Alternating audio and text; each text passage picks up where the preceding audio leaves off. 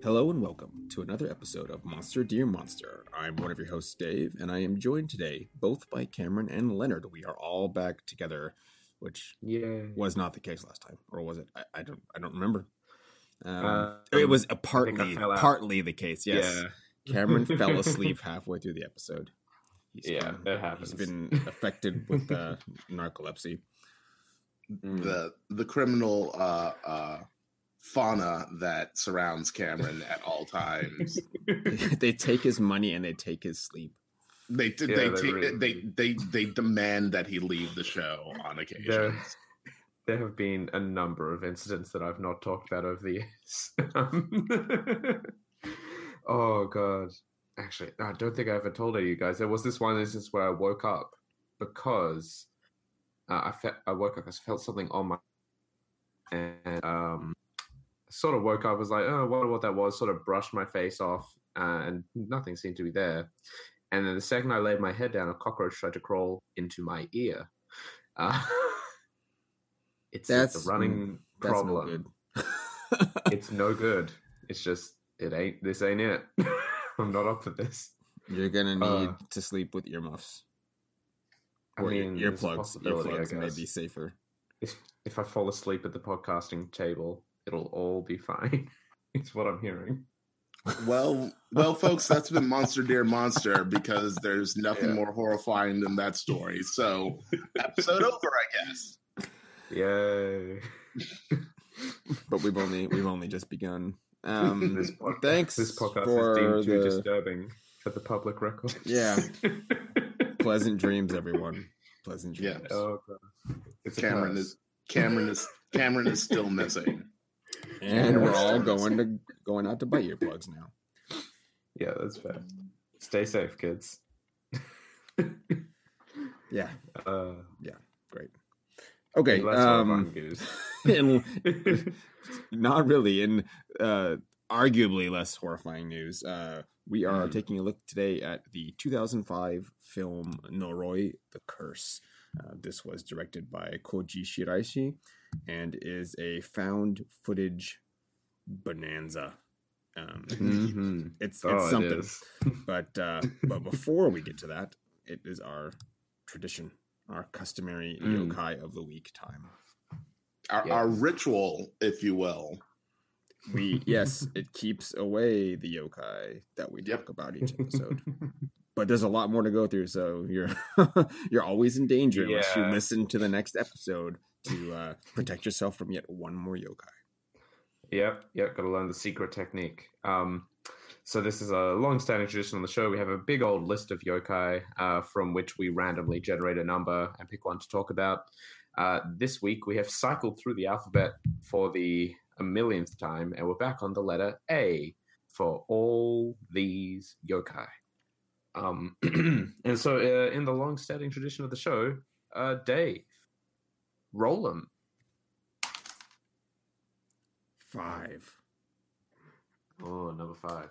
It's easy to count because it's like 30 goddamn yokai in this section. There's a lot. There's a lot to unpack in A.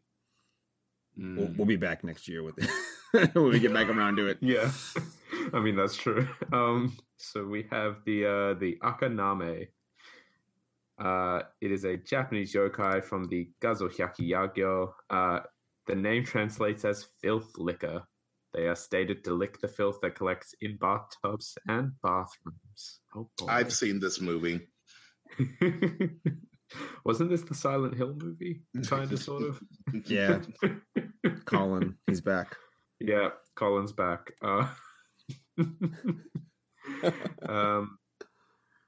Yep.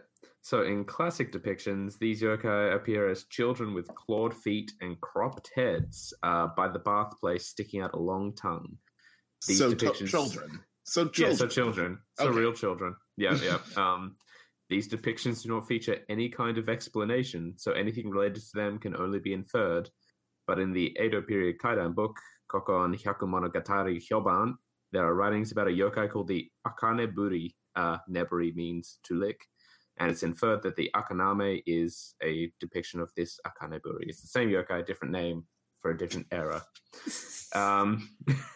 According to the Kokon Hyaku Monogatari Kyoban, surprisingly managed to get that. Don't know how I did that. The Akaneburi is a monster that lives in bathhouses and are said to lurk in dilapidated estates. At those times, it was believed that fish were born from water and lice were born from dirt. And seeing how fish intake water and lice eat dirt, all things were thus believed to eat the material that spawns them. So kids lick filth? Yeah. The Akaneburi being the ones that transform the air of the places that gather dust and filth and therefore live by eating filth. Yeah, obviously. Okay. Yep. As you do. But yes, like that. Children are terribly filthy creatures, so it's fair. Leonard, would you like to take the next section? Yes.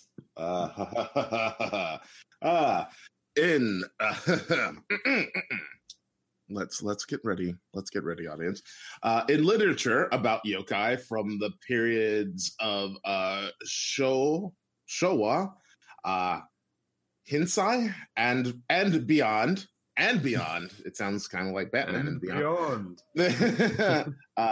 Akaname and Akenubori were interpreted the same way as above.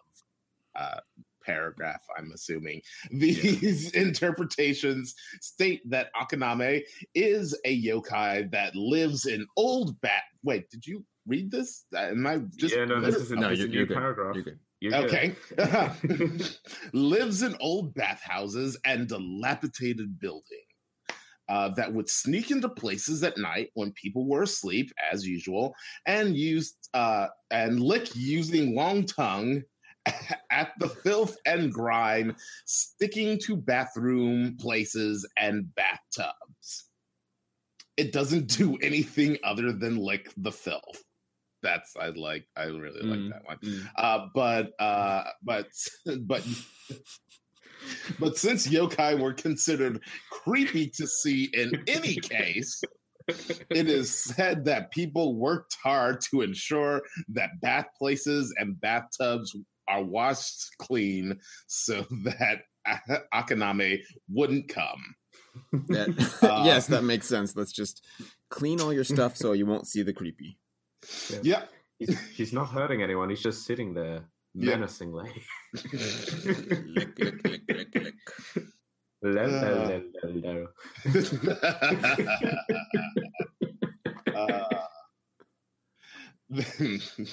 There were none who saw what Akaname truly were, but since Aka can remind people of the color red, Aka in Japanese, they are said to have red faces or be entirely red.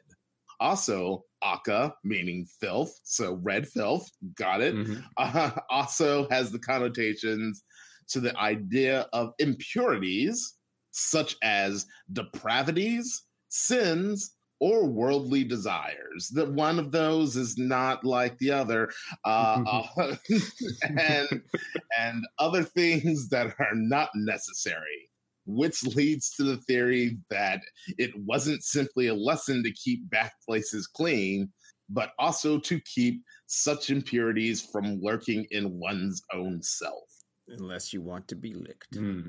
Yep, is the lesson. The lesson that we learned. Yeah, clearly.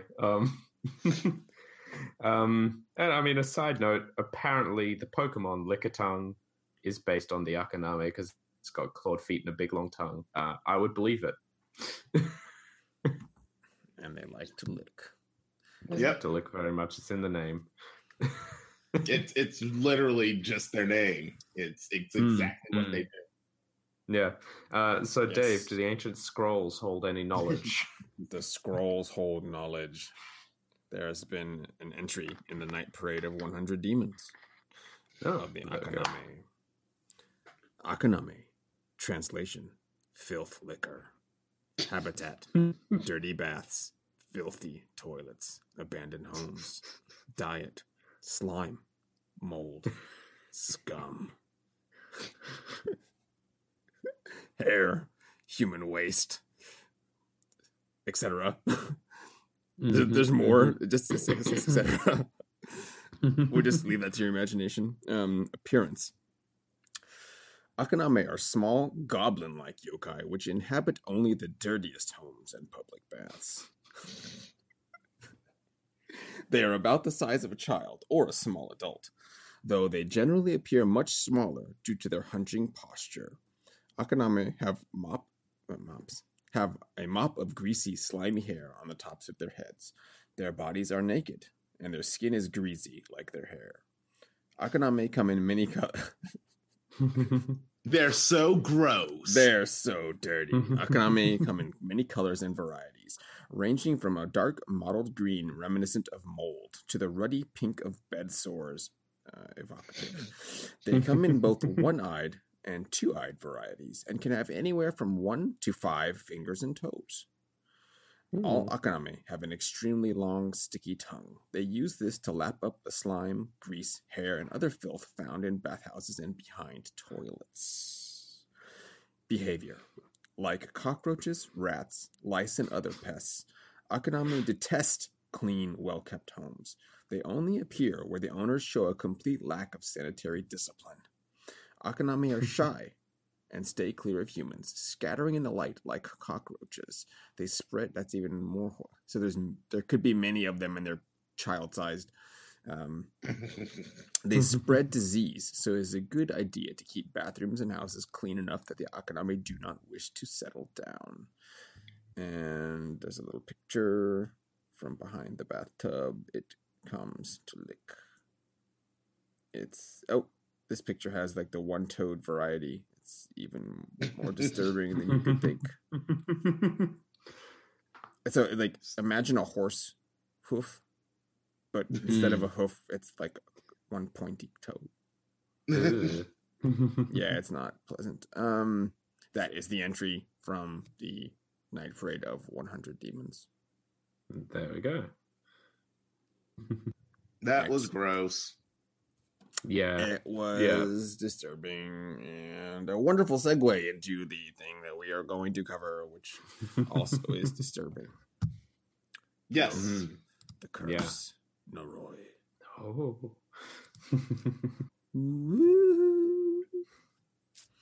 Sorry, that's my sound effect. I couldn't think of anything spookier. So this movie, I took the time far prior. This is last year when I had first watched this to try and track down a few of the director's other films, because when I first saw I feel this is like a phenomenal entry into the found footage, which the genre itself has become quite stale, and I think it's telling that this is a 2005 film. So I think at the height of the found footage wave, this is like the pinnacle of what you can get out of these. I found a few that are more recent that may equal this, but it's tough. It's been done to death, I guess is the case. So I took a look at the director's other films, and like Noroi is to the found footage genre, this film, I guess, is to the pinnacle of his directorial efforts. His other movies basically aren't as good as this one.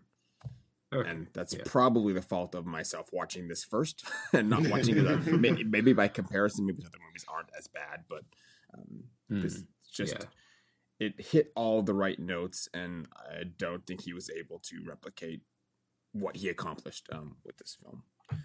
And that's basically an unrelated note, having nothing to do with anything we're concerned with, but just a personal observation. Had either of you seen this prior to us watching it for the podcast? I had not. Of course, I asked this question knowing the answer to it already, but without going into any of the plot, what was your overall impression of the film as a whole, Cameron? I was I would say pretty enamored with it. It's really, like you said, good. I'm usually not as big a fan of the sort of found footage style films as more traditional horror films. Kind of what I prefer. I think something about watching the shaky camera usually gets to me, but this one was a lot more compelling than a lot of others. It's also quite long, is how I put it. It's basically a 2-hour film, which feels pretty long in comparison to a lot of other found footage style stuff I've watched. But yeah, I really liked it. It was always just that little bit creepy, which I think is the good sort of point for found footage to be at, where it's not always full blown running around action and terrifying things happen. No, it's like better for that more subtle day to day horror kind of thing, because it puts you more immersed there. Like, here's some creepy stuff happening in a normal neighborhood, well, normal Japanese neighborhood, but I thought it was pretty good. And how about yourself, Leonard? It's probably the most convincing found footage film that I've ever seen. There's a real emphasis on the aesthetic of the film and how it looks that really drives that. Oh yeah, this is actually like found footage. Also, the way that it's presented, we'll get into it when we start discussing it. But the way that the overarching narrative is presented in this film, because they make some interesting decisions on delivery, is also really effective as well. I was actually really unsettled up until like one very specific point that kind of broke me out of like, oh no, this is totally a movie, as opposed to I'm just watching a really long episode of Unsolved Mysteries. But yeah, I found it really effective. And I think it's probably like, as somebody that also doesn't particularly care for found footage films, I think this is probably my favorite found footage movie I've seen so far.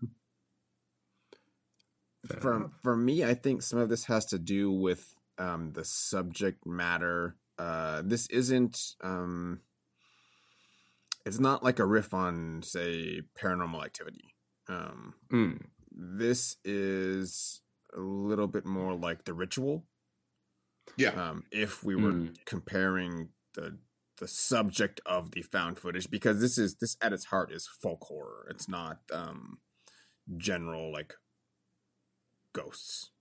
Like this is a very specific thing that ties into traditions and how those traditions are not influenced by modernity but upset by progress.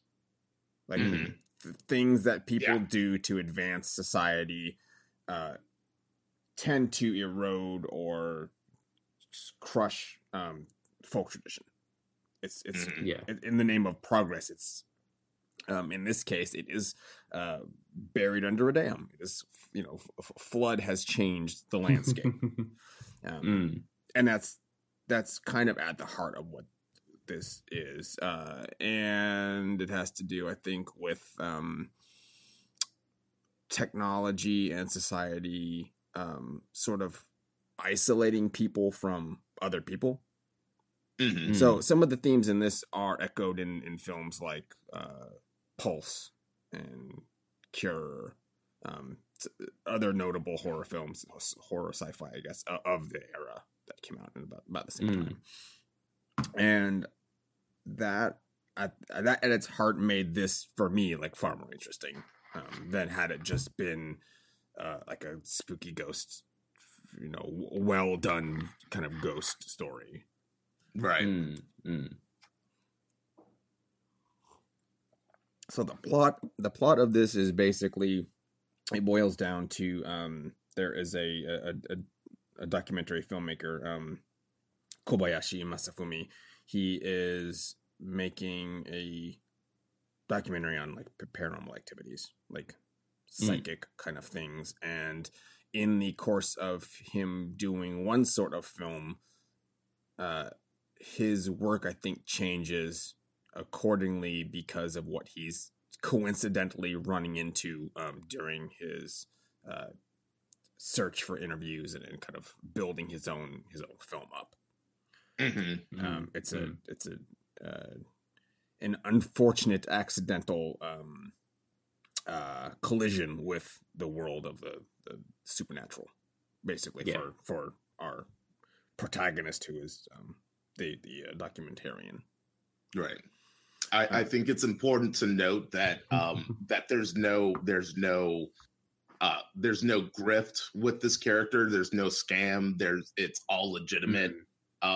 Also, the entire film is presented as found footage, so there are no like cutaway interstitial scenes that are non-diegetic. It is all footage in universe. Everything that we as the viewer are witnessing is the edited footage of the film, of the documentarian. Yes. Yeah. Presented. It's not even posthumous. It's like that's part of the mystery. He disappears. We do not know what happens to him. It's not explained. Which is good. And it adds to the authenticity of this film as a found footage film, for the most part. There's also footage within footage. It's foundception as well. So. Because he's using, or it's not even him. We don't know the extent of what he was able to edit with this film. It feels like it's kind of post-processing on behalf of his maybe his production company. Right. Yeah. We're not given that far of an insight into it, but other things incidental that may have appeared on TV at the time of him doing this documentary are included in, they're like woven into the tapestry of the film as evidence to support like the what he's witnessing.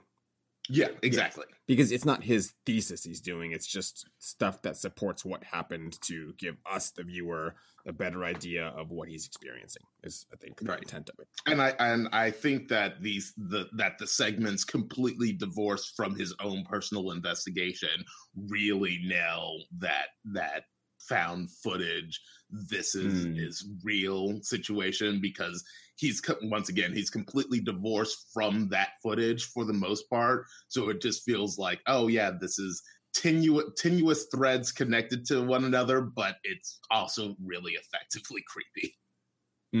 Yeah. And they're like age specific variety show excerpts. So it makes this a sign of its times. You're not going to watch this going, oh, this could happen now. It's like this. Oh yeah, definitely. This is set in 2004. But with it's 2000 with 1986 technology, because man, those cameras, that film grain, that VHS grain is real effective in every single shot. He's doing Japan's version of BuzzFeed Unsolved. I don't think he good camera. You're not getting like this kind of red camera cleaned up or added filter feeling. Definitely. But at the same time, his documentary, the film crew, I think it's just one dude, but they put the effort in to make this not feel like a handy cam.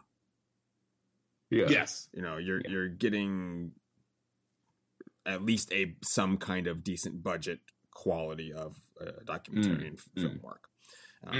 Again, that puts this at a little bit higher level than something that's supposed to be found footage from someone's home video camera, or the plague of people just shoving their house full of security cameras.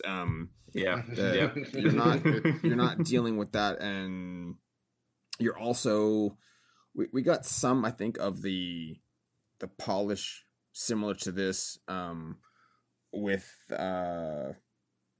well, now the name's escaping me because this happens times. The Jin movies. Dob?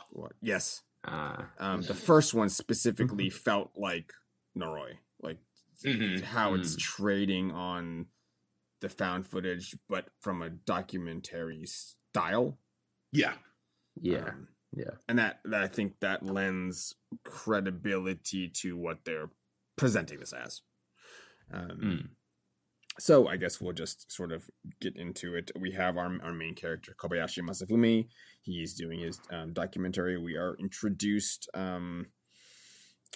initially to Marika. She is a budding actress, but also has mild psychic powers, and she's part of a she's, I guess, been hired out or working with a small group of kind of, it feels like they're variety show hosts kind of guys, but it feels like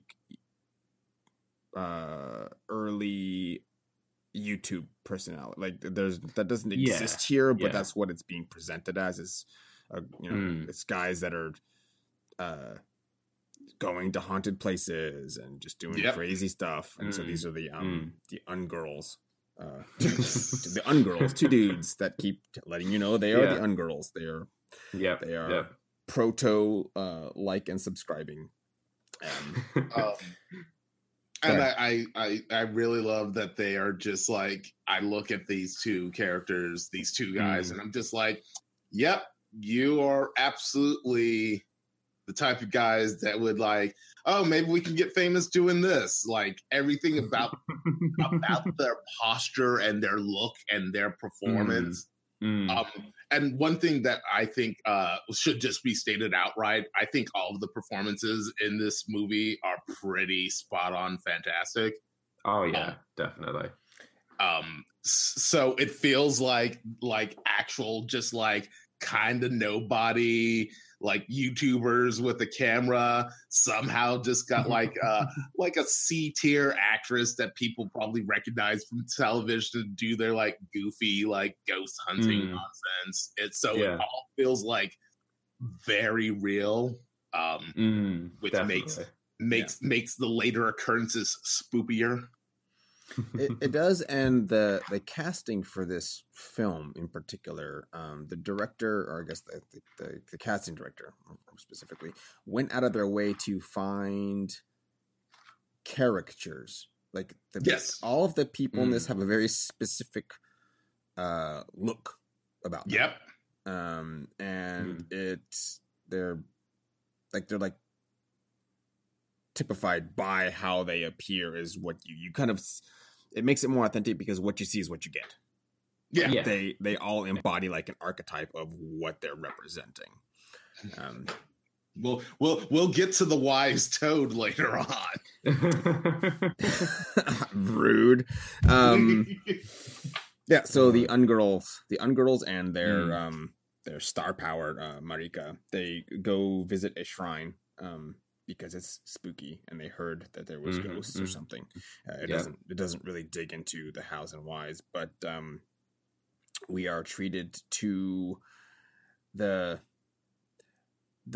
footage within the footage. So as viewers, we're given a glimpse of what is happening, like as it's happening. What this film does smartly is kind of go back over things and highlight what you may have missed or what wasn't obvious to the people in the scene. Yep. Like as it's occurring. And it's like they were there and there was a spooky thing that they didn't even see. But we have the benefit of hindsight and video editing capabilities to show you what really went on. So here's a slow-mo and a hard pull in. And then we're gonna give you some still frames. Those shots. Like stop, zoom into the right corner of the screen. Yep. I'm just like, oh, and here comes Robert Stack's narration. So what it kind of turns out to be is that Marika, she has a sort of psychic sensitivity and can hear. I don't think she can see. I think she can hear no sort of paranormal, supernatural things. And Yes. she says she hears a spooky man voice. Doesn't know what he's saying, but it's spooky. And then she kind of blanks out. And that this is a reoccurring thing to her. She is prone to possession, I guess is what we're going to go with. Yeah. And she'll experience these bouts of losing her consciousness, but still performing some task. Yes, and that's in evidence here in this first scene. She, in hindsight of watching the film, didn't realize that she had lost her consciousness and is going, I don't remember anything past a certain point, and she's still there talking and doing stuff. And it's what occurs is spooky enough that the Ungirls and Marika, like they Scooby-Doo out of there. Like they leave wisely. Yeah. So that's one thing that this movie does is it in general, all of the characters act reasonably. Yes. For the most part. They do things that aren't beyond the realm of what you would do in that situation. They're not doing stupid things and going to check out spooky stuff for the most part. And if that does occur and they are doing it, it's for like a different reason. Right. Than trying to like, oh, there's something scary, we're gonna go look at it. It's more like something else is more important than us being scared. Yeah. And that is what elevates, I think, this film up into the ranks of like a must see. I'm highly recommending this just in general. All of the actions really appear to be in service of the betterment of somebody else's life from these supernatural whatever. Once again, they don't even state whether or not the cases that he's investigated before have been turned out to be real or fake. It's all he is that he's a paranormal investigator who makes these documentaries. There's no value judgment given to his work, so everything that you see of him seems in service of actually helping the people that he's dealing with.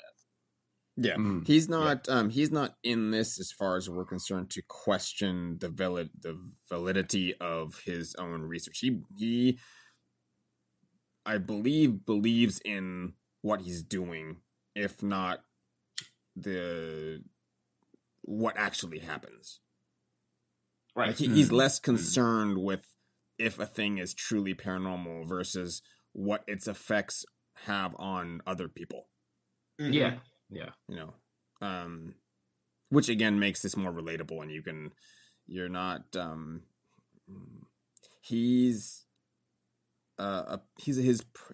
personality as it's presented is like a likable thing. He's not, as you mentioned, he's not like a jerk or a charlatan trying to one up or one over people.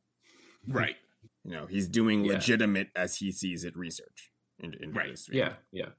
And he gets caught up in the human equation, and his feelings for stuff, I think, does end up clouding like his judgment, for sure. But not in a way that doesn't make sense. Right. Oh yeah. It's definitely reasonable what he does near the end of the film, even if it's definitely unwise. Yep. Yeah. But I mean, there's nothing.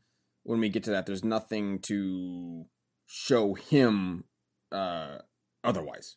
Right. Like he's playing according to what's happened and not what ifs. Yeah. So we have Marika and Masafumi, and then we are introduced to Kana. She is a young child with psychic powers, and is part of another. It wasn't even a variety show. It's just a psychic test show that they just did. it has my favorite thing. The psychic investigators presented to this room of children. He tells them that they're just going to do an experiment on ESP. That there's a canister with a piece of paper, and that they just want you to draw what's on it. And then it's the hard cut to like effects title screen ESP, and I'm like, yep, there you go. You sold me. Already sold me on the scene. Oh this feels super accurate. Yeah. It sort of seems as kind of like what they play with in the very first Ghostbusters film. That sort of show, but this is like they're taking it seriously. Yeah. Like completely serious. Like they're doing a scientific study on ESP research, but for a TV show. So there is those kind of weird production values embedded into it, and it's played straight. Yeah. But you're also like that because it's played that way. It's totally. It's really funny. It's funny, but kind of on purpose. Like they're kind of hamming it up for the TV production, but still trying to do the experiment. I guess is what we're supposed to take from it. Yeah. Of the children, there's 20 kids. Kana is consistently getting the images from the hidden papers, like she's drawing replicas of whatever the things are, and they're fairly accurate as far as what she's doing. They're like to scale and everything. And up until it's interesting. Up until a point where there's a series of like characters that are written, and she draws something completely different. And they use that as a sign of her losing her touch, or she's tired, or her abilities aren't working. When really it's the opposite. She's like so fine-tuned at that point that she's pulling in stuff that she should not have. And what she draws is an image of a mask. We find out. It's a very unpleasant, spooky ghost face. That actually got me a little bit, because they're like in the canister, it's like it's the Russian word in Cyrillic for star, and she drew the weird mask, and it looked a little like the traditional like gray alien face. I'm like, oh, are we going UFO weirdness in this found footage film? Because I mean, there's no UFO as far as I can tell. But it's interesting to see. Brain turned off for a second, ironically enough. It's interesting to see this kind of thing, because like I said, they're taking it like really seriously, and then like that's a reasonable psychic power test, and then the next test is, okay, materialize water inside a sealed container. And like, is that a psychic power? It is now. I guess it is now. Because they're looking at ESP and like psychometry. They're like it's the whole gamut. Like any potential power you could have, they're like trying to research it all at once, which is kind of weird. But she does. She manifests brackish water in a beaker. Yep. And water with a hair in it. A single hair. Hair that tests have determined a beast would be great, but hair that is potentially from a newborn. Yep. And the water is lake water. Yep. Both of these things are highly significant, and just as significant as the figure she drew, all of which have no context at this point, and are brushed aside by the research. And also super creepy. They're all creepy. But we as viewers go, something's weird here. But in the context of the show she's on is dismissed as like not important. Aside from the fact that she materialized water, they were very impressed with that. That's the but they're like, Why is it lake water? Why is it hair? Who knows? Doesn't matter. But it does matter a lot. Oh yeah. And then next we're reintroduced to Marika, who shows up on another midnight variety show on psychic powers. Like these shows are all very interesting. Like I would like to watch. I would be down with watching these shows as they if they were real and occurred. Right. Like they look they look like a lot of fun. But they have a guest star on this show, and someone she's brought there because of the footage she had with the Ungirls became like a viral sensation or something, and within those small communities, and they bring in another psychic, a stronger psychic, the strongest psychic in Japan, to take a look at her and see if there's some kind of issue. Go ahead. I just want to mention that this is was my first moment of foundception because the scene starts off with you watching that shrine footage, and then it cuts and it's a screen raises up and it's like, oh, this was being projected. Oh, where am I? I don't know where I am. I don't know what's going on. It's super disorientating, and then you settle in and realize, okay, so now this is just footage of a different location of a group of people watching the footage that we had just watched. Yeah. And then in on the wings of Dvorak's wonderful music comes the best character in the film. It's Hori Mitsuo, the most powerful psychic in Japan, with his aluminum foil hat and aluminum foil coat, and I love him. Yeah, he's very skittish for a specific reason. And he's good. He's a good guy. Yep. His intentions are good. Very well acted. Good guy to psychic. He if anything was the flaw was he just was too powerful for his own good. Yep. And everyone else is good, I guess.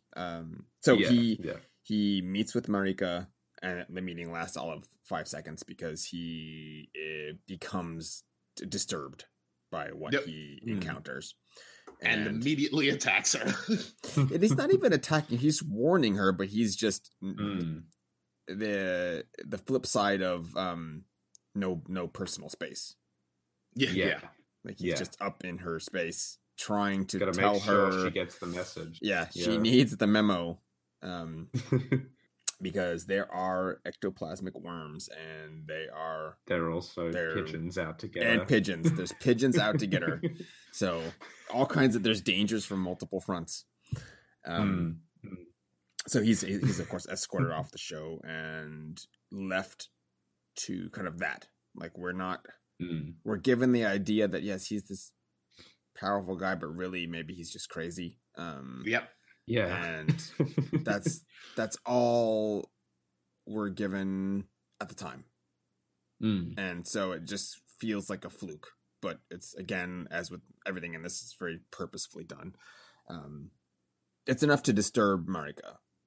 And I guess I'll be the host of the show because they brought some dude on that just accost their other guest. I think what happens next. There's another random interview from some other show trying to find out information on Hori, and this gives us a little bit more insight into sort of why he is how he is, and a little bit more time for him to portray himself as more than just like a tinfoil hatted conspiracy theorist, because that's kind of how it comes off in the initial part, but really he's a man that's afraid. He's afraid, and he's sequestered himself from society and from outside influences. It's not just his coat and his hat, it's his whole home is tinfoiled up to the nines, and is squirrel. He's psychic, but he also has the powers of like automatic writing. And maybe remote viewing. So he is the most powerful psychic. Absolutely. It's a very, very powerful man. Unfortunately, he's also been rendered like skittish and unsociable, unable to all function. kinds. He cannot function in society. He's a full-on level 7 Lovecraft protagonist by the time we meet him. Oh yes, he's seen already things. dug too deep. He did. And now the space worms are out to get him. Yep. Yeah. Gotta watch out for those. Watch out for them space worms. That interview is sort of, because it cuts itself short. It's backed by an actual successful interview, sort of, I guess, by Kobayashi. He shows up. Yeah. There's a little bit of stuff happens in between, but it's not as important. So he shows up. We're given a little bit of insight into her home life with her parents, and she's by and large a well-adjusted girl. But recently, actually, after the episode on TV where she drew that spooky face and summoned up gross water, she's been having trouble. She's been sort of maladjusted to her talking to people that aren't there. And so she's disappeared. Is she? She's gone. Her parents say that she's been meeting with a tinfoil clad man, and who she assures them is harmless, like he's not intent on hurting her. But that's who she was last seen in the company with before she disappeared. So that leads. Go ahead. Oh, I was just gonna say, I think that this scene really highlights a really interesting cultural variation. Because had this been a Western movie, there'd be like the police sequence where they destroyed this man's house searching for her.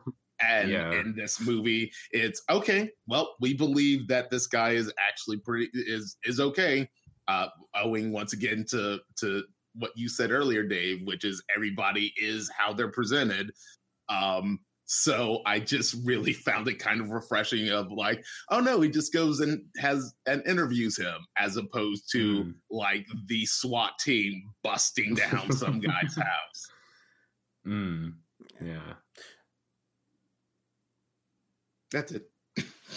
So yes, that derailed me, but okay. Kobayashi does he realizes who they're talking about and goes to interview Hori. In the process of which we are granted insight into Hori's automatic writing and remote viewing power. Who he becomes perturbed, but draws a map for Kobayashi, and that leads Kobayashi on another chase to figure out where in Tokyo this one specific building is. It takes him a little while, but he does find it, and doesn't really matter. Osawa. He finds the house of Osawa. So I guess I did write it down. Who's it's in an apartment complex, it's a small one, a couple of stories tall, but they can see his veranda from the parking lot, and there are pigeons and trash. There's trash and pigeons all over the veranda, but only on Osawa's porch. Like nobody else's stuff. So they go to visit with him. He's not home. They come back again, and they don't find him. No. But we're given to understand that he's gone missing. Yes. Yeah. However, he Kobayashi does, because he does his due diligence and is perfectly fine with checking on neighbors or anyone around to see if they've seen whoever he's trying to interview, and he finds out a little bit of information from Osawa's neighbor that Osawa has was again sort of like with Kana, I guess, mostly well-adjusted, but then only recently has been acting strange. And it turns out he had been having arguments with his neighbor, with a different neighbor in the apartment complex, who also has moved out. So Kobayashi's kind of left with a dead end. He doesn't have Osawa or the neighbor that he had been arguing with. There's no further he can pursue this line at this time. And then it where did I go? What this is, I think at this point is when he meets again with Marika, or he starts meeting with her. And or maybe she contacts him. I think she contacts him. She does, because this is with the loops, the knots. Yeah. So she contacts him because she's been having episodes where she wakes up in the morning and stuff is strange in her apartment that she didn't do, and as far as she knows, no one's been there. So we get a little bit of the paranormal activity set up, and Kobayashi lends her a camcorder to record herself, or record the room at night when she's sleeping, and to see what happens. And surprise, it is Marika who has been tying these weird loops in her own apartment without her knowing herself. And it's a really effective shot. It's a single downward angle shot, so you can see clearance over most of her apartment. She gets out of bed, knocks over a lamp, unplugs it, and then just walks out of frame through some curtains for a long time, and then comes back, and that's the extent of the scary thing. It's not somebody like a time lapse of somebody standing in a corner for like 5 hours, but just somebody disappearing, clearly sleepwalking, disappearing for like 5 minutes, and then coming back and getting back into bed is really kind of more effectively creepy to me. Yeah, it is, and there's some strange noises on the video that they analyze later, and it turns out that he's Kobayashi is like, have you, these weird noises going on, have you been hearing these? And then she's like, yeah, I've been hearing weird noises on and off coming from upstairs. And so they go upstairs, and it's her upstairs neighbor is one of her coworkers from her acting agency who says she hasn't heard any weird noises and she's been feeling fine and nothing weird's going on. So they leave it at that. And the weird noise on the videotape sounds like a voice, and well, there's a knocking noise, and then there's a voice. Yes, and she says that the voice sounds like the voice that she heard at the shrine. Yeah, once it's been analyzed, Kobayashi has one of his associates clean up the audio, I think, and give us the cleaned up audio along with the sound of the knocking.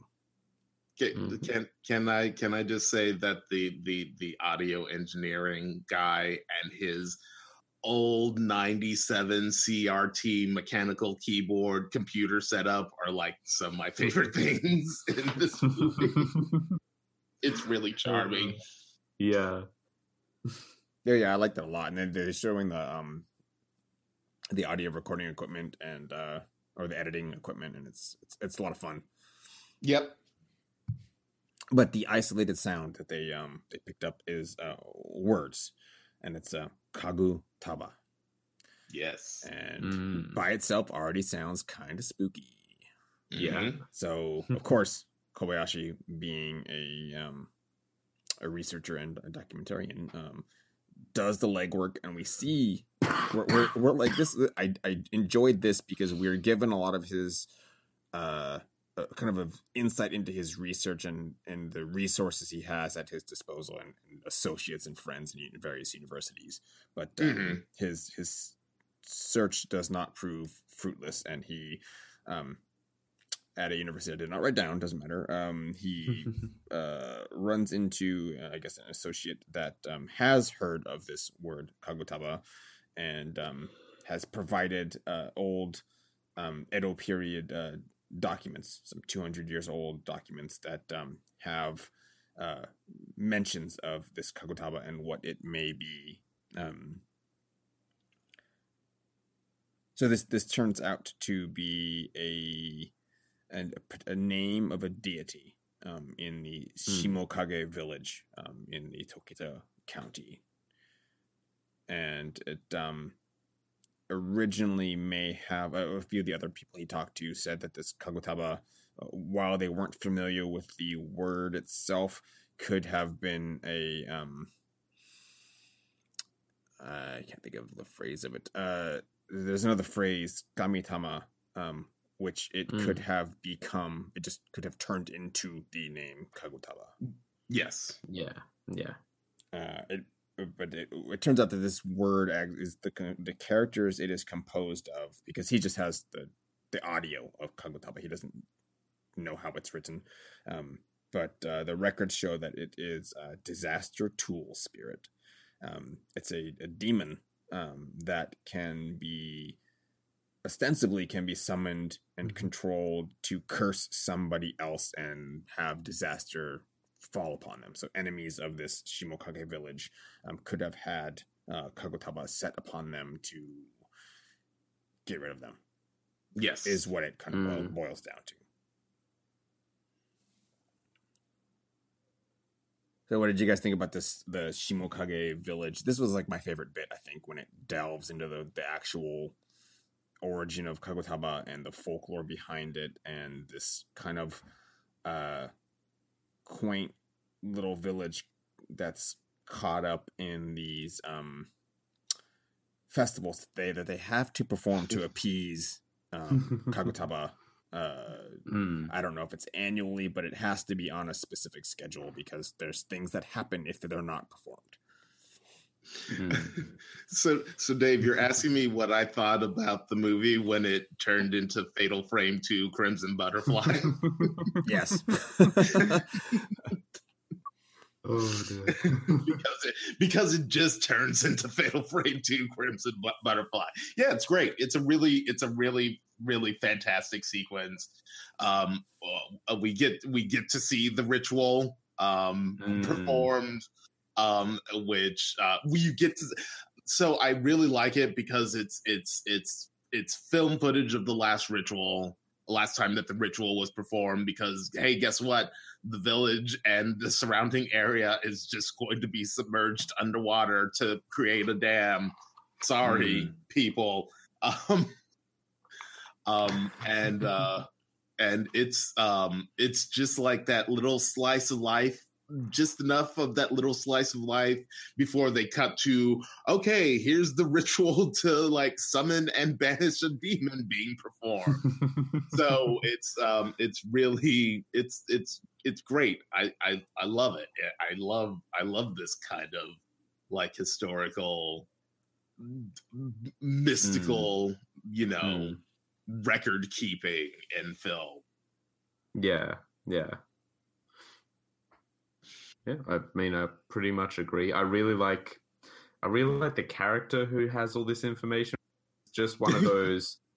Everyone knows someone like this. They're like the older guy who loves to like chronicle the family and local history, and is like a half step away from owning a museum on their own. Yes. It's like, here's my great grandfather's collection. I've got my grandfather's collection. We have the last ritual on the 16mm tapes, but that's like not a supported method of like information. So I've transferred it onto VCR for you. Yeah. All that kind of stuff. It's great. It's like throughout the film, and I know Dave, you've mentioned this before, everyone feels really grounded and realistic. And this is one of those further, like, this is just a normal dude who lives in the area. Like, he's an absolutely normal character who I could believe existing in real life. Hell, it could be that actor's thing in real life is maybe they do this because they sell it really well. Right. And I also really like him because he looks like big friendly guy in Sekiro. He's just got the big puffy cheeks and the kind face. He's got the Joe Shishido chipmunk cheeks. Yeah. Yeah. No, and this section as a whole is really good. It's got that, it's not creepy, but it's just that little off-putting feeling of stepping further back in time, because like I said, it's set in 2005. It generally feels about that, although a little older with the technology that they're using. And then you're really stepping into the past in this village where, everyone's got a dog chained out the front of the house. Everyone's got a sickle hung over the front door to ward off evil spirits. No one really bats an eye when one of the houses is festooned with like ritual nooses and stuff. Like that's just how it is. It's a little weird, but we won't stop them doing it. And I don't know, if it sells that idea of like, these are the ancestors of this village of sorcerers who are forced off their land by a local dam being built. It's like, we keep the old ways, but we're transitioning to the 21st century. Not quite there. It was really good, and this was where everything really came together for me, and I sort of felt like I understood how all the various bits of the plot put together, because you've got Hori ranting about the ectoplasmic worms, and then you've got weird possession story with Marika, and you've got the missing child story with Kana. It's all these little subplots that are sort of beginning to fold together here, which is where it should, because this is the center of everything. Well, technically the center of everything, somewhere underwater, but yeah, it was great. One thing I enjoyed about the when they're showing the ritual footage. So what it boils down to is they have a sort of sacrificial child. It's like metaphorically sacrificial child. And then they have a person designated as their avatar of Kagutaba, and they get to wear the spooky mask. And they threaten the child, by extension the village, with disaster. Right. And a head priest within the village will basically perform an appeasement ceremony. They have a makeshift torii gate, and on it is a knotted rope, made of cloth. The priest performs a very specific series of bows and claps, and it's noted that this part of the ceremony is different from like every other shrine. And they take the sickle that all the villagers have as representations of keeping the demon at bay, and then they sever the knotted rope. And as reflection of that ceremony, we see when they're looking at all of the Mikashi community, where all the villagers have been resettled to, they have the sickle on like a sort of placard above their door, but it's surrounded by that knotted rope or the knotted cloth that's been cut. Showing that they're cutting the evil, I guess, is that the knotted rope. And what I was reading into it is the looped ropes, like the loops of rope, are that same cloth, but the knots aren't secured. Oh, okay. Is how I was like looking at it. So if the evil is that knotted thing that's like it's been contained, then the looped ropes are the uncontained demon. Right. So it's a little strange because that's the case. The other villagers, they say they view. So this is Ishii Junko. Junko is the woman that portrayed the Kagutaba in the ceremony, in the last ceremony in 1978. Yes. But she's also the daughter of the head priest, which is Ichi. Yes. She's moved back to the community after some time away, and they regard her as being a little off and potentially possessed, and they're just kind of not talking about it. Nope. Nobody's down for talking about her. Yeah, and because it's, you think they would have done something or tried to do something to resolve the possession, I guess, because her house is festooned with these loops, which if that's the case and those are indicative of the Kagutaba possession is bad. Like Kagutaba is not sealed away and is not buried under the earth or buried under the lake. It's right there with them in the village. That part was the only bit where I was like, I don't get what the villagers are doing aside from their head priest having passed away. Well, I was just about to say they don't actually really need to care because they have the sickles over their door keeping them safe. So they're just like, and I guess that could be a theme with the rest of the film, is that idea of isolation or self-imposed isolation, because if something's gone wrong but you've protected yourself from it, then it's fine. You're just ignoring the problem in favor of selfishness. Which is like anathema to the general society at large. And why they are kind of segregated in their own community, and why Hori is segregated himself. He's protecting himself with the idea of that's all that he needs to do. And we get the same speech from Kana, the small psychic child. One of the most notable things she says to the camera is that it's probably just too late for everybody, and we're all doomed. So it's sort of like this sense of she says before she disappears. Yeah, there's a sense of fatalism that like occurs within this thing, and that is kind of the curse. Yeah, because this demon is the embodiment of disaster, and it's not locked up. It is free. Disaster is just going to happen. Right. Yeah. Is, I think, what this film is like about.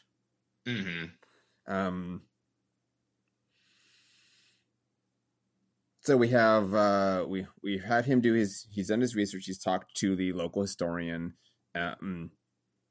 Marika has been steadily feeling worse. It turns out that her friend, along with several other people, it's like 7 people in total, and one of those people being Osawa, the guy that had argument with Junko, have committed suicide in a park. Using nooses with the same knot pattern. Yes, and the tree or whatever, not the tree, the equipment they hung themselves with had been festooned with those nooses. Is what the intent of there's like a news article on them showed, without actually showing. It's very effective. It doesn't show the scene, just shows the aftermath of the scene.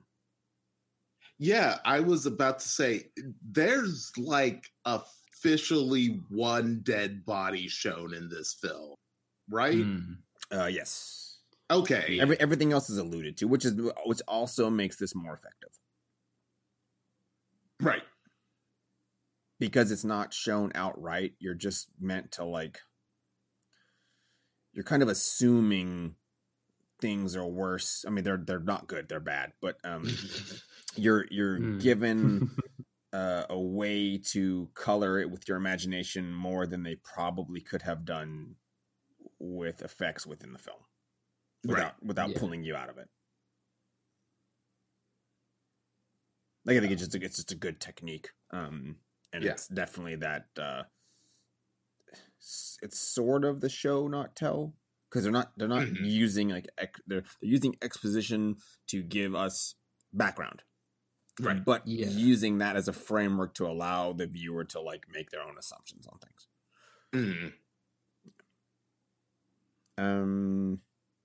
Yes. So Marika has been not feeling well. She's afraid that she's going to be next because her the conclusion she's come to is that when Hori was warning her about the pigeons, she has another episode and finds a bunch of dead pigeons. That it's enough to startle her into thinking that she could potentially be the next victim of whatever's going on, because they don't know. And Kobayashi has taken it upon himself. He understands this ritual. Here's what I really enjoyed, and a good example of him allowing his research at this point not to cloud his judgment, kind of. he's fully willing to embrace and try to do something that may have no proven effect, but could have a psychic effect on someone. Right. So he has Marika and Hori. He takes them to the site of the village that's it's at the lake that is above the Shimokage village, and his posit is that they performed the ritual that the last ritual. There was supposed to be another one, and the idea is that Kagutaba was upset that they're not going to be doing any more rituals, right? Because everything's been flooded. He's like, well, we'll just go there on a boat and just do the ritual, and that should appease Kagutaba. Like if that's what this is, and all signs point to yes, because weird things are happening, and they're at this point there's not really any more room for coincidence, I think, in his mind, as far as his research is showing. So they go out to the lake, and he has Marika perform the ritual to rid her of the possession that she thinks she's under. And it appears to work. She says she feels better. However, Hori does not think that that's the case. He's telling them the space worms are coming, and they need to just get out of there, to get off the mountain. Yep. Just not be there. It's a bad place. But unfortunately, his superpowers become sort of a downfall because he's able to sense Kana is nearby, and that kind of overrides his judgment. Is never very clear. He's kind of a skittish man, so it just sends him off on a chase to find Kana, because that's what he's become focused on, even though he's telling them to leave. Kobayashi goes along with Hori because, for one, he's trying to find Kana anyway, and he realizes he probably shouldn't let this guy run off by himself on a mountain. Like, it's not a good idea, because he's kind of responsible for him. The guy can't really take care of himself, and Marika is sent along with the cameraman to go back to the city. Is what's supposed to happen. And thus we hit the found footage movie climax, where the party of one splits into the party of two, and you get two horrifying sequences. Yes. Probably the Cameron. I thought this was maybe the most effective bit that the film delves into. Yeah, I would probably agree.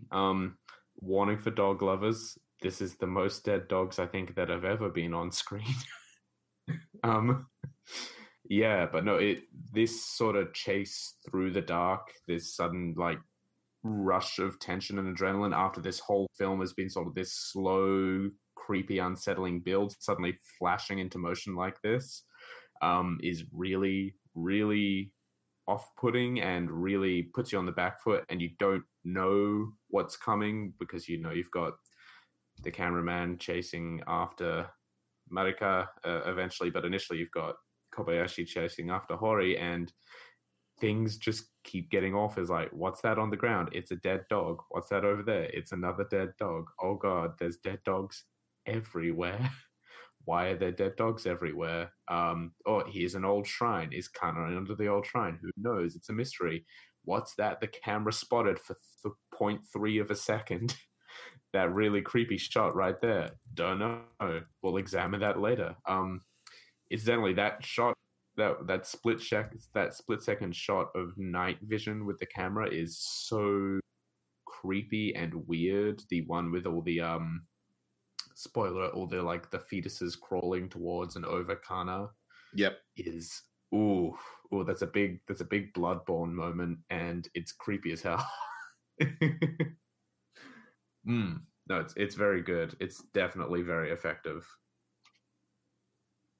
Yeah, it was good enough that I drew fan art of it a while back. I'll have to dig around for that. Nice. But yeah, it's a horrible, or a descent, I guess, into horror from what the film has kind of been skirting around. It's been playing with it. it fully believes in like go big or go home. So we get the big payoff. Not only are they so originally all the villagers owned the dogs to keep Kagutaba at bay. Someone has taken all those dogs and then killed them sacrificially, and put up sort of twine barriers that have been tied up with pigeon legs and feathers. Yes. Cordoning off a specific area, potentially where this ritual, this new ritual, it's a summoning ritual, has occurred, and Hori is of enough sound mind to begin like lambasting Kobayashi, like get away from that, like you cannot go in that barrier, like do not, we need to go. He can comport himself enough just for that, because in general, I mean, he can talk, but it's mostly in warnings and just furtive motions. He's very skittish, but he has specific lucid moments of like, don't do that thing, like we need to go, don't touch that. And it's enough to convince, of course, Kobayashi, who just he's like, we're not doing that. Let's get away from here, because none of it looks great. It's all there. It's frightening. Unfortunately, this episode leaves both Marika and Hori kind of insensate. They are psychically like bombarded, I guess, by the presence of Kagutaba. They're both put into hospital care for a little while. But that leaves Kobayashi and his faithful cameraman to do a little bit more investigation. He's begun to kind of tie up the leads regarding Ishijunko, and it turns out that all the places and the people he's talked to that have had disaster befall them have in one way or another interacted directly with Ishijunko. And he himself has interacted with her without knowing who she was previously. And both times were she's a vehement woman, and it's just like screaming at people and himself when he tried to interview her. So he goes back to her house, because it's the one spooky point and the place that has like the most suspicion regarding it. And we were treated to like a 5-minute scene of nerve-wracking scene of him exploring the interior of this like super dilapidated and in no way safe house. Big squalor house is what was my mental note. Like, just like everywhere else this lady's been, just trash. And so go ahead. And another dead dog. Yes. And it turns out that through his research, he's found that Ishijunko, when she left the village originally, when it was put underwater, she left to get her a medical degree, and then she became an employee of a it's not an obstetrician, or I think it's an it's a clinic, where they do abortions. And she was in charge of disposing of the aborted embryos. Which because of the time limit that they had been performing abortions up until, I think it was 22 weeks. It's way past when you're supposed to do abortions. So it was illegal practice. The place shut down in 2002, I think, or 2000. And 2000. She was purported, she was a serious worker. She was focused only on her work, but there were misgivings from the other employees that perhaps she had not been disposing of the embryos properly and may have been collecting them in her house for some horrible reason, which we find out, and it's not good. our good buddy Kobayashi goes back to his folklorist friend, and this is where he brings out the scroll, the 200-year-old scroll that has a depiction, an illustrated depiction of the specific way, the Kagutaba way of the Shimohage village. The ritual used to not the one to put him away, but the ritual used to summon Kagutaba and set him upon your opponents. And it is a horrible ritual. There is a psychic medium used to invoke or be possessed by Kagutaba, and they use monkeys, baby monkeys. Yes. They sacrifice the baby monkeys and feed them to the medium. Yep. And in this way evoke Kagutaba. Yeah.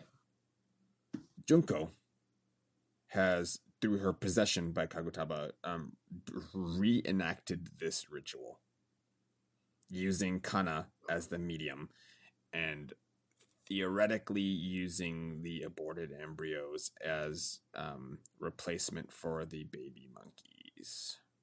Yes. Yeah. Feeding them to Kana to create Kagutaba. Yeah. So those are all the ectoplasmic worms. Is the weird little smushed fetus faces? Yeah. Right. Yes, that's what I got from it. Yep. By the way, the entire length of this film, there have been instances where people have been reviewing footage that Kobayashi has taken or he's showing to someone, and the footage he's been recording in specific instances has been digitally infected by those worms, and it's I mean the CG they're using is a little hokey, but the intent of it is very effective. Yes, because it's just these Kagutaba embryo faces like glitching into the screen, and it's like I watched this on my phone, so it's very, very close to my face, and it's quite a bit more effective, I think, than watching this on a larger screen, just because I'm holding the screen and going, well, I can't like look away because it's in my hands.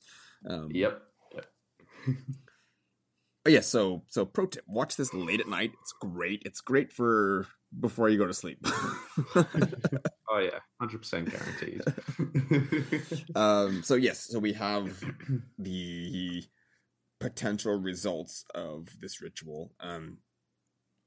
The entire time that Junko is referred to, is she's always she's not by herself. She's in these different apartments in different places, always with a 7 to 9 year old, like a young child. Yeah, young like boy. 5 or 6. Yeah, 5 or 6. I don't remember what the age range. He was a little kid. And when Kobayashi is investigating her house, the interior of the house begins more and more to look like the scene of a ritual. Yep. And eventually, he runs into Junko, who has ritually hung herself with the loops in her room. I don't know. Like a shrine. It's like a makeshift shrine area. And he finds Kana and the other child. Yes. Kana has, unfortunately, I think she has just passed away. Yes. But the boy is alive and just like he's mute. He doesn't talk. So the discovery of Kana and it kind of wraps up that arc. This really finishes the movie as far as he is involved in making this documentary. Yes. And we even get like a credit scene. Like there's a little bit of directed by blah blah, and then we get an epilogue. And some of this epilogue is going to explain. It takes the time to explain what potentially happened to Kana, and what may have happened to Kobayashi, because from the beginning of this, we learned that he had disappeared upon creating this documentary. Yes. That he disappeared and his wife was found dead in the burnt remains of their house. Yes. The boy who he adopted after this has there's no real mention of him. He's gone missing as well, and Hori has been found. He had been confined to that hospital.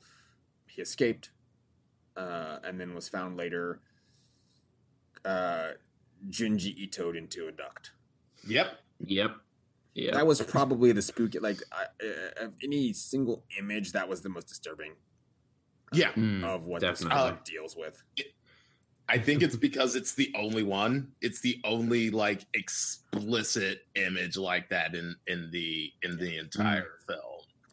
Well, So we did see Kana pass away, but she's just cold and pale. Right. Yeah.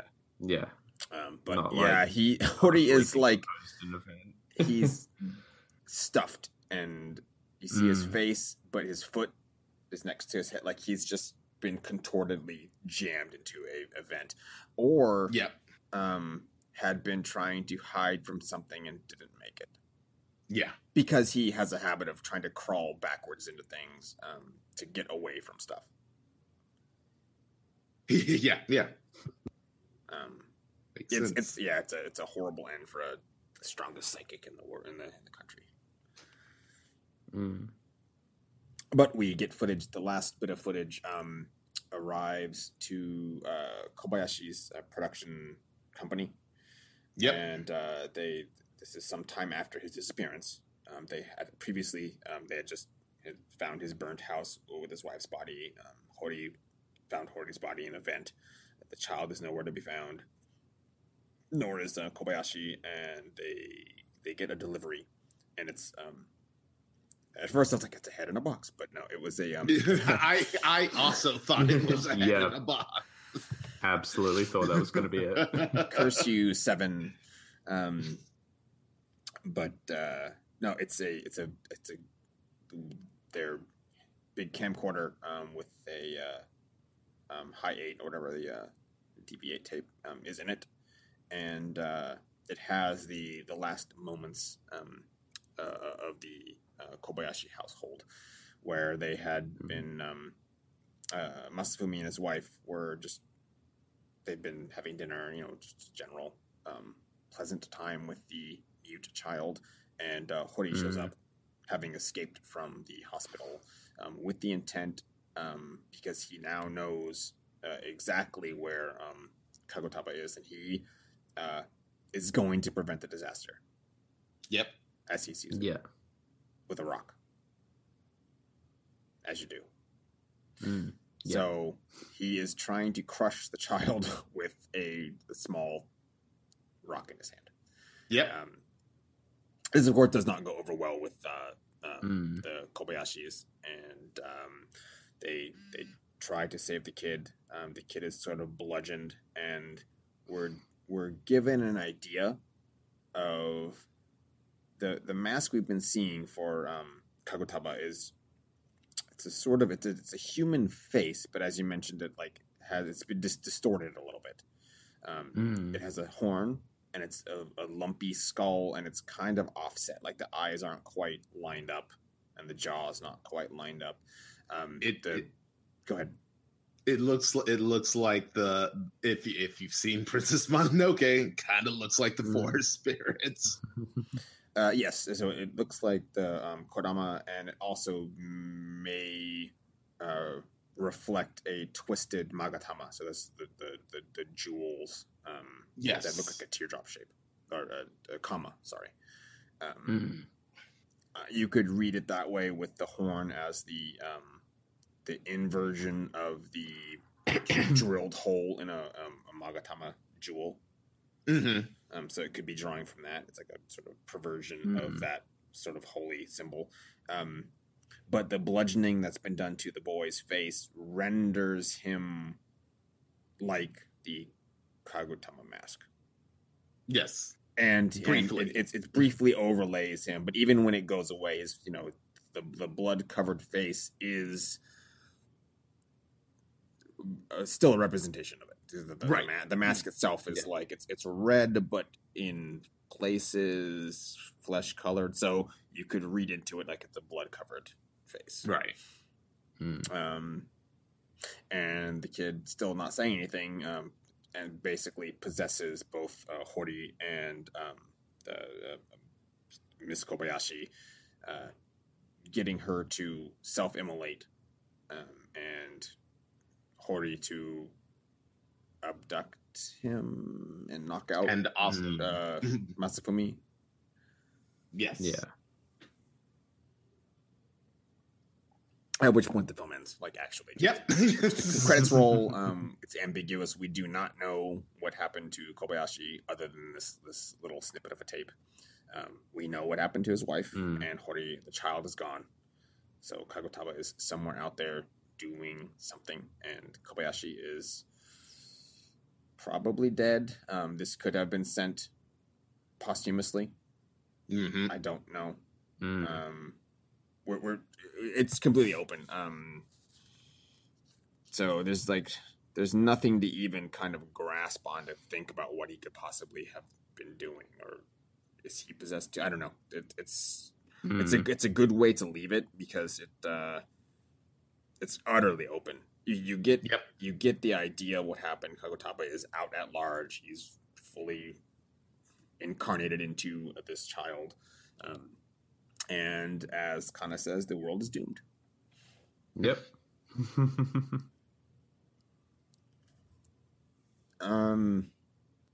As far as the entity of Kagutaba, the idea of this personification of disaster that could be weaponized, or has been in the past weaponized by this village.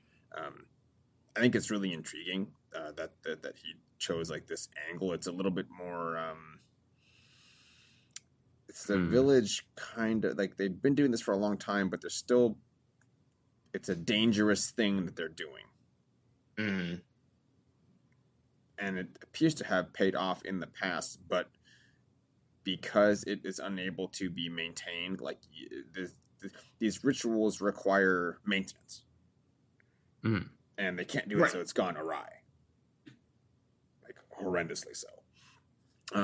But there's this sense of fatalism about the film, and through its the general people that we encounter in the movie, that it kind of it makes sense, sort of, given how, since this movie was in 2005, events that were going on, and the economy had never really been recovered.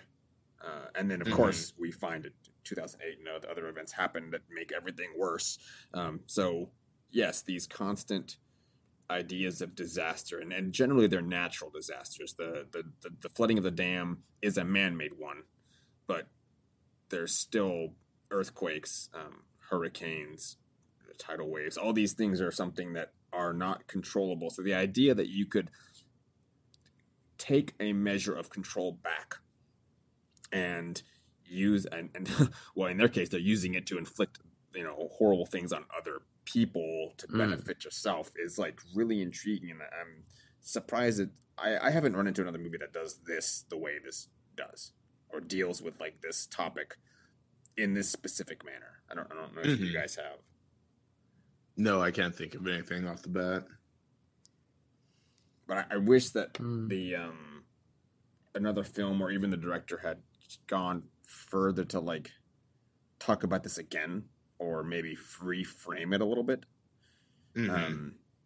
It's an interesting topic, and this stuff I think is more. As we mentioned, the effects are fine, by and large. It's filmed the way it is, and it's easy to watch, and you can still relate to everything. But I think the contents of it, as with Kurosawa's Pulse, become more relevant the longer that we go. I think at the time, this, I hadn't heard about this, and that doesn't mean a whole lot. I'm not aware of everything, but it became, as far as I'm aware, something more recent of a notable film. And I think that has, by and large, to do with the state of things as they exist now, and sort of the the social and political and environmental climate suit this film, or the film suits it, more so than it would have done in 2005. Right.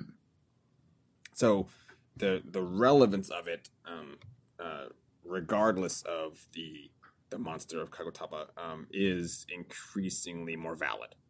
Mm-hmm. And that, I think, would be part and parcel of why, like, I would say this is it has value, and it's a recommendable film, and well worth watching multiple times. There's so many little things that occur that you just in a 2-hour film that you just don't have the time in one viewing to like parse. Right. But looking at this again, I would go back, I don't know, annually, just to kind of like take a look at this and see if there's more value, like if it increases in its value as a piece of media. But as you mentioned, the folk horror in this does evoke, it's pulling on, it's not just the cultural tones, but other sort of media, like with Fatal Frame, and then there's another Siren. That folk horror, that specific type is resonant within this film, and it's effective. And those franchises do more in showing the immediate horror of the situations, and this is less the immediate, but the potential for horror that it holds. I think it's really commendable that there's like a secret, somewhat secret cult village featured in this film that at no point has a group of villagers with like sickles or and torches on film anywhere, because that's hokey. It's just the overlaying implication that everybody here in all of these houses are on the exact same page, and they don't need to show it. It's just there. Well, and it's the same thing with Kagutaba. Kagutaba is not with a few exceptions, it's not an immediate threat. It's an existential threat. Yes. The villagers are threatening in their complicity and their allowance of this thing to happen, because that's what they're doing. They're ignoring it in favor of their own protection for themselves. Right. But that makes this whole thing scarier than had they been active antagonists toward Kobayashi. Right. So our stand-in for this is not under direct threat from the village, but from the idea and concept of what like the village represents and how it has chosen in the past to weaponize a thing that probably should have been better left buried. Right. It's like they dug too deep, let the thing out, and then just like ignored it, which is scarier than actively trying to do something about it. Right. That is true. Yeah. Oh, I don't. Did you guys have anything else that you wanted to? Any personal things you wanted to cover on this? I've exhausted, I think, anything I wanted to say. There is one kind of important point, is that Marika just seems to get away fine. Like after her post ritual attack, she seems, there's no other mention given to anything else, so she seems to be okay. It felt like she was kind of written out of the narrative toward the end. She's like, and she was in the hospital, and that's it. Yeah. There's like one last like little bit of footage of her like hanging out with some people on a variety show and getting ready to eat, and then she's out of the movie. And I just wrote that off as, and she's fine. Yeah, she escaped. Well, she performed the ritual, so that potentially was what freed her from that, aside from her little episode in the car.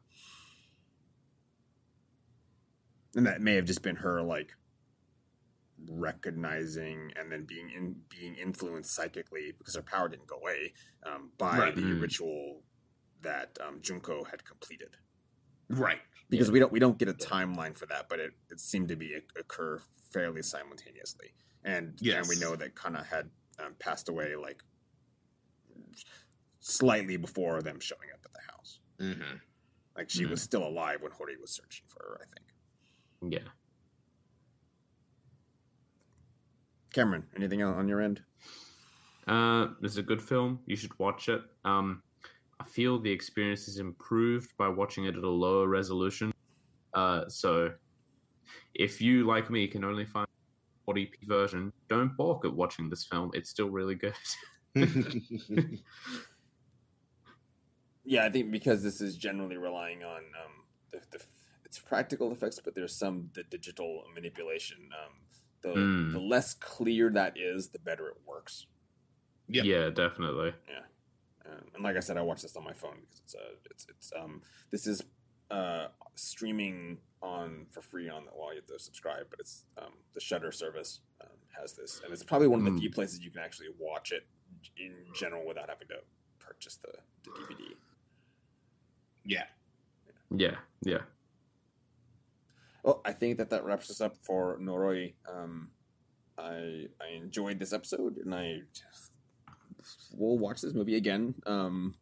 Probably give it a little while. I think it has